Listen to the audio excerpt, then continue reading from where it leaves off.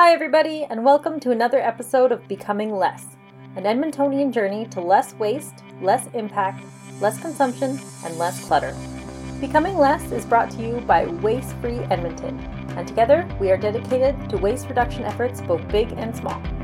I'm Biz, and in this episode, we are jumping ahead in our 6-part series of the R's of Sustainability to Rot, mainly because I had the wonderful opportunity to chat with Mark, the Compost Programs Coordinator with the city. Rot is also the one segment that doesn't really have a place in the order of things, as it tends to only pertain to food, and I guess garden scraps, and it's kind of its own thing. So it doesn't really matter where in the lineup it stands anyway. I was recently able to attend a presentation by Mark at Compost School, whose passion for compost and nature in general is truly so inspiring. If you don't already compost, Mark is sure to get you motivated to start.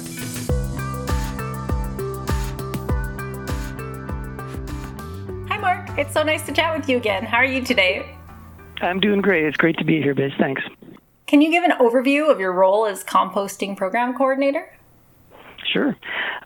So my job is to encourage and support home composting in Edmonton.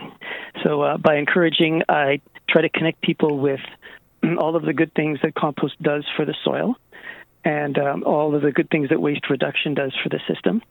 And I try to support home composting through workshops and the questions through our helpline. We've got email or telephone helpline, the websites, presentations, and running stuff at Compost School. That's awesome. So how did you get into composting? Well, I was kind of born into it. I grew up in a family where we just grew food. We didn't eat unless we grew our own food. So I've been growing food in Edmonton for about 5 decades now. And I've managed to remain passionate about growing and the soil and about tasty food. I went on to volunteer for the Hort Society in the 90s and got introduced to waste services through Communities in Bloom, where I saw a presentation by this really cool guy called Gary Spatowski.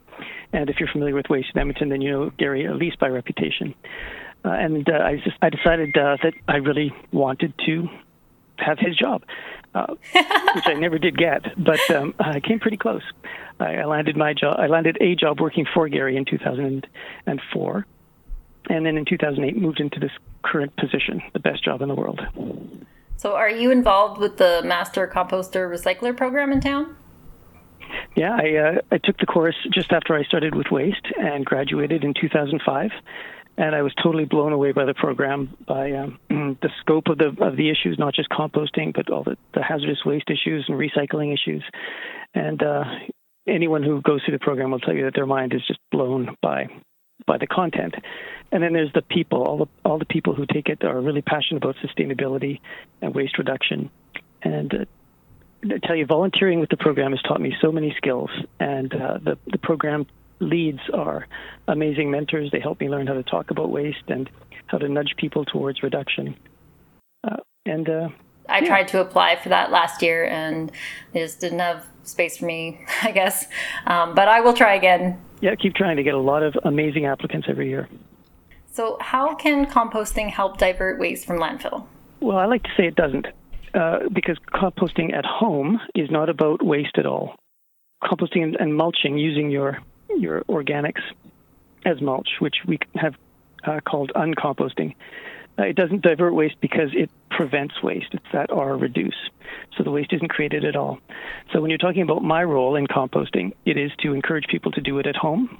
And that means that all of that organic that stays at home is not waste because it's not thrown away.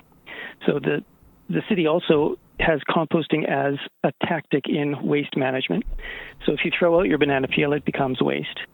And then there is the role for waste services to direct some of the waste towards better management areas. So some of it gets directed towards composting, some towards recycling, some properly handled toxic material through the eco stations. So talking about my role, home composting, is talking about waste reduction, where there's no waste created. Talking about composting in the big picture with city composting, that is where diversion comes into play. Gotcha. It's more of a prevention than a diversion. Yes. Okay. An elimination. A stoppage. Excellent. A halt. the big do not pass. What can you tell us about the City of Edmonton's plans to implement curbside compost pickup? Right, so that is the green cart system, where we're just asking this. Well, my team, the Greater Collections people, are inviting people to sort their organics differently. So we have composted as diversion in Edmonton since 2000, since we built the big compost facility, and have expanded into digestion and field composting. So the city is doing what it can to reduce what goes to landfill through composting. But to formalize it, to further separate and to create good quality processes, we're asking Edmontonians to use the green cart and craft bags. So there's two different areas there when it comes to the change in the process. So sorting waste isn't reduction, it just makes it easier for us to divert it. And the folks in waste services in the collections area will use the green cart content, which is high quality food, to produce biogas through the digestion process. And the brown bags will go to field composting to create an excellent soil product. And there's lots of information about that process on edmonton.ca/cart rollout. Awesome. I'm looking forward to it coming to my house. Yeah, indeed. What are some types of composting that people can do at home? Oh, there's lots of options. We have a saying around here that if you've seen one compost bin, you've seen just one compost bin, which I'm sure you've heard me say many times out at compost school. But generally, there are 4 ways to compost outdoors and 5 ways to compost indoors. For the outdoor methods, there's just dig a little hole in the ground and pile up your organics, trying to balance your greens and browns as you go, and add the soil back. And eventually that will break down. Just keep it moist and keep it aerated. Or you could get yourself a bin.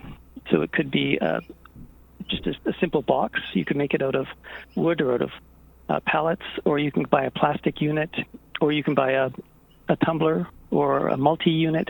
There's all kinds of different bin styles out there. It's just a matter of the one that is right for the amount of waste you have and the amount of space you have. And then you can compost cool or hot. So when you're composting cool, we say that you're just continually feeding about a pail of stuff from your kitchen every week goes into that pile, and you're balancing with greens or browns. And you're just fluffing it up occasionally, and the finished compost will fall down to the bottom, and it stays relatively cool and takes 3 to 6 months for that material to finish. Whereas if you are balancing your greens and browns and building a big batch of material where you've got a lot of greens and browns, and you're chopping up your greens and you're keeping it moist and adding some soil as you go, then your pile is going to heat up and get quite hot, and the temperature increase is going to speed up decomposition, and you're going to have compost really quick. Like 5 or 6 weeks, you might get a finished pile of compost ready to use. Oh, wow. So that's the general approaches to outdoors, and then, of course, that just has to be adapted to the site. And then the 5 ways of composting indoors, worm composting, of course, vermiculture is the most popular. Bokashi is becoming more interesting and more accessible to people, so that's really cool to watch. That was one I didn't know about. If you've got a lot of money, you can spend it on a machine, or you can install a composting toilet, or you can just put some scraps on your houseplants. Just create a layer of mulch on your houseplants and top that off with some coffee grounds or tea leaves, and that looks very natural, and it continually feeds the soil every time you water your houseplants. So a lot of different ways to do it. Is it necessary for people to put up a lot of money in order to get started? Well, that's a great question. Well, some people have different higher standards than I do. I just say if you've got a spot in your garden and you've got a stick to poke it with, then that's all you need. And just start slow and make the process work for you.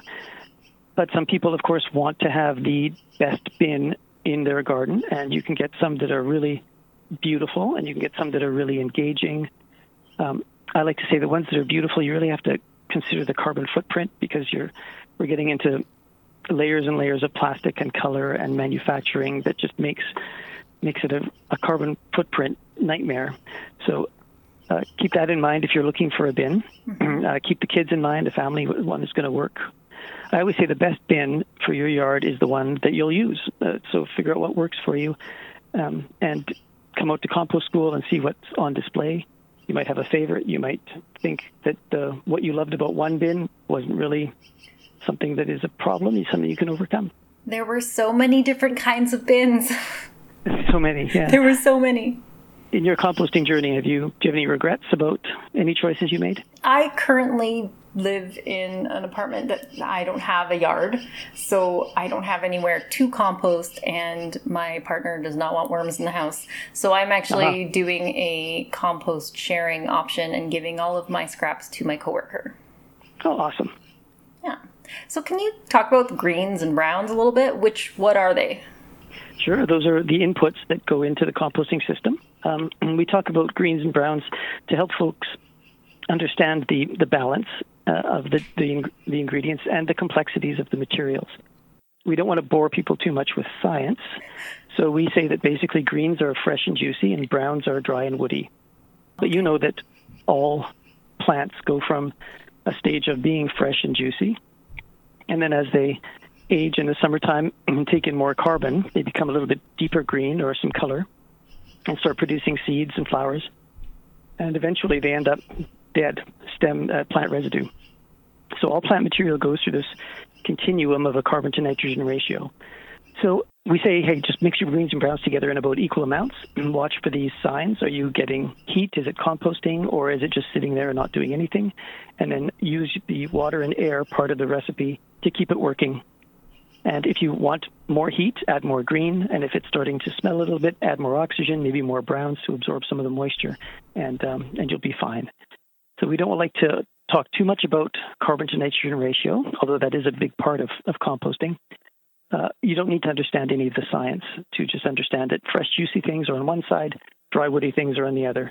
And if you mix them together about equal amounts, you'll be on the right track. Awesome. So do the water and moisture part of it, do they vary depending on which kind of composting you're doing? Well, you're generally looking for a water to air ratio that is about like a wrung out rag. So if you take a saturated rag and squeeze it, you're going to be down to about 50% moisture in that rag.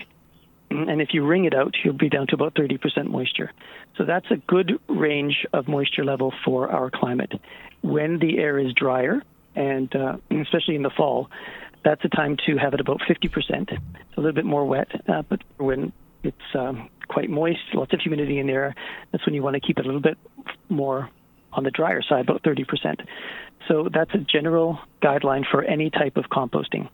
You want to make sure that there's oxygen in the mix, and you want to make sure that your enzymes and acids remain liquid and remain working. So when it comes to fluffing up, about every 3 days to once a week is great. But some people who just pile it up and want to leave it to decay more slowly, they might only fluff it about once a month, in which case it's going to take longer. So it depends on your goals. If you are willing to wait for your compost and maybe risk a wasp nest or an ant's nest in that pile, then you can fluff it less frequently. But if you want to make compost fast and make really good quality compost to kickstart your soil into storing liquid carbons and building deeper soil, then you want to fluff it more often. Okay, so if there's somebody like me who lives in an apartment and doesn't have anywhere to compost, are there options for them to take their compost to? Well, sure. There's a few.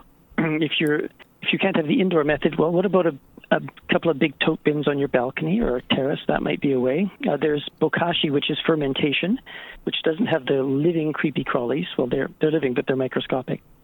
So you can ferment your organics in a bokashi system and then deliver them to a friend or a community garden, or maybe you go out to a farm a couple times a year. So bokashi is a way to preserve material so it doesn't putrefy and stink, but it will be like sauerkraut. It will just kind of sit there and create all kinds of interesting fatty acids, and then when it goes into the soil, it delivers a lot of unusual stuff to the soil. And then there's a community of neighbors options. So if you can get together with a few people in your building and decide on a place to compost together outdoors, there's a few challenges with that. You have to find people who are motivated. And if there's ever a change in leadership, then, of course, things might fall apart. There might be someone who is full of compost myths living in the building who just throws up their hands saying, oh, it's going to smell, there's going to be rodents, there's going to be this, there's going to be that. So you have to deal with those myths. And often the most successful community neighborhood success stories that I've seen have gone hand in hand with gardening. And often in community gardens that happens, but just even outside an apartment building, that works really well. And then, of course, there's the Share Waste app. So that is sharewaste.com online.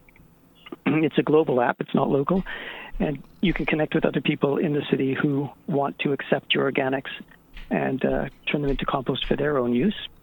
And sometimes share waste, people will, for a little bit of sweat equity, you can take some of that compost home. So that can be a win-win for both people. That's cool. But, in our research, we've found that 1 in 3 homes, single-family homes, compost in Edmonton. We're at about 33% right now. So maybe one of your neighbors does it, you just don't know it because it's just going on beautifully right on the other side of your fence. So ask around. You never know who you might find. It would be nice to see that number rise, too. It would. So where can people go to learn more about composting? Well, we've got our web pages online. So it's edmonton.ca/compost. And the information there is specific to our own climate and to our soil and to our winter. So if you are looking up how to compost, there's lots of information online. But just keep in mind that some of it will be for moist climates, some for more dry climates, some for tropical climates, and the rules are a little bit different for all of those different climates. And then, of course, you can come out to Compost School, which is staffed weekends until Labor Day. And either Brett or Rodney or Sarah or I will be there between 10 and 4, Saturdays and Sundays until Labor Day. So you can ask us some questions or take a look around. But, of course, Compost School is open all the time because it's in parkland. So you can just come by and look at the signs or check out what's going on in the bins, bring some of your organics down and throw it in one of our bins and we will turn it into compost, and bring a bucket down to take some of the finished compost home with you. Or you can take a worm kit from our little worm hut. So there's options there to kind of discover composting on your own or get some guided help with it, or just dive into one of our little kits, our little processes. And it's beautiful there. It was lovely. Oh, I like it. Yeah. Well, it's in the River Valley. What's not to like about that? The birds singing and the porcupines walking around. It is a great space. Yeah, you said there was a porcupine living under your deck? Yes. Yeah. It's been there for a number of years. I haven't seen it this year, but we can see damage on the bark of some of the trees in the valley growing around us. So we know there's still lots of wildlife out there. Anything else you'd like to add? There's a lot of myth and a lot of fear around composting, and people just need to change their mental attitude towards it and come down and see what it's like, see what it smells like. Hopefully we'll have one bin on site that is a little bit too wet or maybe hasn't been fluffed recently, so you can see what happens if a pile is abandoned and what that smells like. And hopefully you'll see a lot of bins that have a good composting process going on, so you can get a handle on how to manage those greens and browns, keep it moist and fluff it occasionally, and just what you get in the end. Take some of that compost home and see what it does for your garden. And that's the clincher. You'll be sold for sure. Yeah, I really encourage everyone to go check it out. It's awesome. Thanks, Biz. Well, thank you so much for making the time to chat with me today. It's lovely to see your passion for composting and nature in general. Well, it was a pleasure, and looking forward to seeing you at Compost School soon. See you soon. Thanks. Take care. Bye-bye. Bye. Thank you all so much for listening. If you are listening from right here in Edmonton, Alberta, I highly recommend visiting Mark and the rest of the team at Compost School.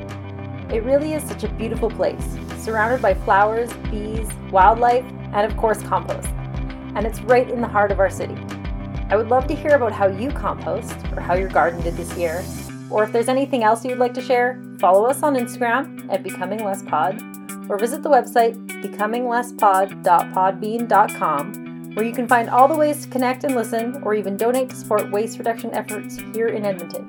Every day, we can be a little less than we were yesterday. Bye-bye.